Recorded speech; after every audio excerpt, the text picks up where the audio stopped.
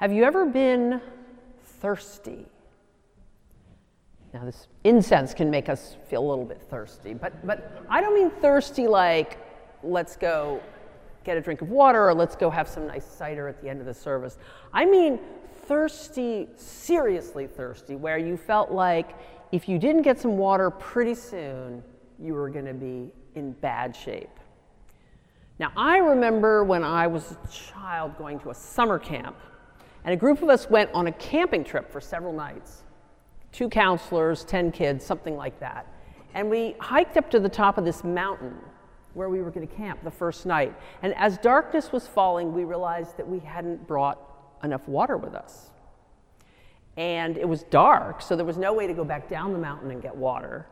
And so we just had to camp there for the night with very little water. And pretty soon it got pretty scary. We just started to kind of panic a little bit. We also, of course, started feeling really thirsty, like we just desperately wanted something to drink because there wasn't any. And the counselors decided they needed to ration out our water supply, so everyone got like some little, half cup of water to drink, which just made it worse in some ways. And we all started looking suspiciously at each other to make sure nobody was getting more than their share. And it actually got so serious that the counselors gathered up all the water bottles and put them in their tent and kept them there for the night to make sure that nobody was going to come in the night and get water, because we were really thirsty at that point. And then after that, the next day, we actually had to hike for several miles before we came to a stream where we could get some water. And when we got to the stream, I remember that the counselors actually had us sit down and spend 10 minutes in silence. This was a Quaker camp, so there was a lot of sitting in silence. But we sat there in silence for 10 minutes before we could drink the water, which sounds kind of torturous and cruel. But it was to remind us of this scary thing quite scary thing we'd just been through, and also to remind us never to take water for granted. And even though I'm sure I have taken water for granted many times, I've never forgotten that incident because it went pretty deep in me. And it was really interesting this morning in the Washington Post, there was an article that said there's 2 million people in this country who don't have running water in their homes. 2 million people. And in Native American homes, they are 19 times more likely not to have water. So the story was really about the Navajo Nation and how many people there, maybe a third of the people I think it is on that reservation, don't have running water and spend hours driving and hauling water and bringing it back and actually do ration it in their homes. In the article, it talks about giving this one kid, half a cup of water to brush his teeth and all the rest of it. So it's, when you don't have water, it's a pretty serious thing. It's one thing to be hungry. Hunger can gnaw away at you and distract you and make you feel weak and grumpy. But without water, we start to panic. Because we know that you can live without food a lot longer than you can live without water. And we also know we're, 80, 90% water? I don't forget what that statistic. And so without water, our being starts to dry up, wither away. So it's no accident that the prophet Isaiah just keeps returning to images of water when he's talking in this beautiful section of Isaiah called 2nd Isaiah between chapters 40 and 55 about his prophecy to his people in this time when they were in exile, when they felt like their nation had been destroyed, their hopes had been destroyed, their being was wasting away, they were thirsty, and they were tempted to despair, and they were tempted to feel like God had abandoned them.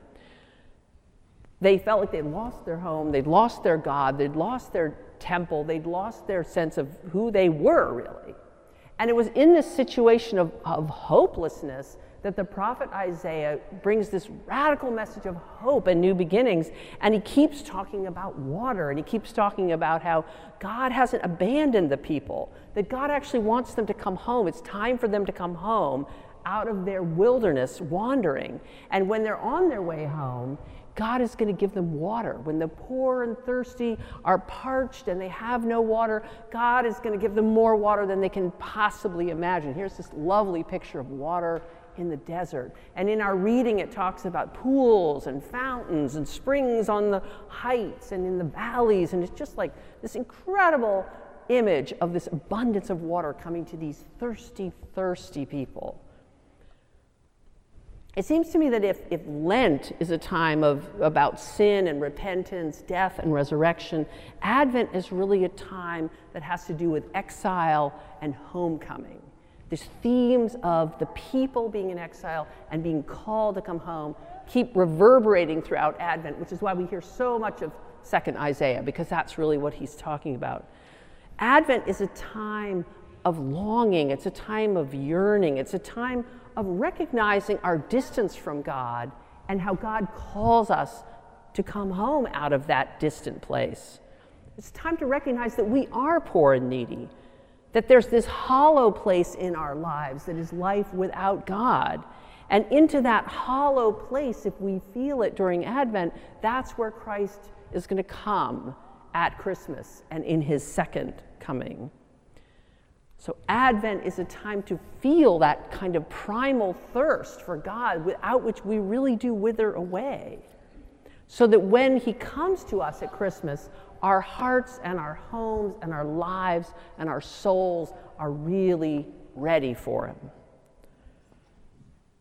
Now, there's another article in the Washington Post today that also struck me as relevant. It was about a spiritual thirst. It was about Pastor Howard John Wesley at Alfred Street Baptist Church, one of our close partners in ministry, where Dr. Judy Fentress Williams and Dr. Mark Jefferson serve.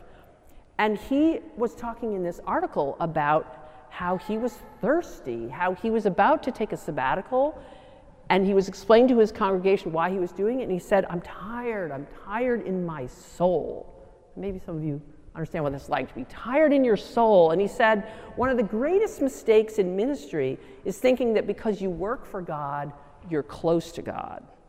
I said, really important caution that unless we regularly renew ourselves with the living water of intimacy with God, we really will start to wither away. And that's what he was talking about and why he felt he needed a rest. Only that relationship and that living water sustains us in ministry.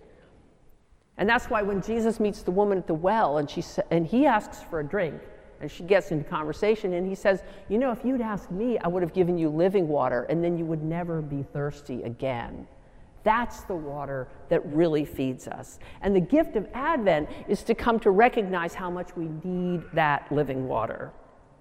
And so maybe now as the semester's winding down, although I know that it's going to be midnight before some of you are done, but given that the semester is winding down, maybe this is a time to come back to that primal need for God, to hollow out that space and that place where you can wait in the darkness and the silence and the thirst and be ready for God to come at Christmas.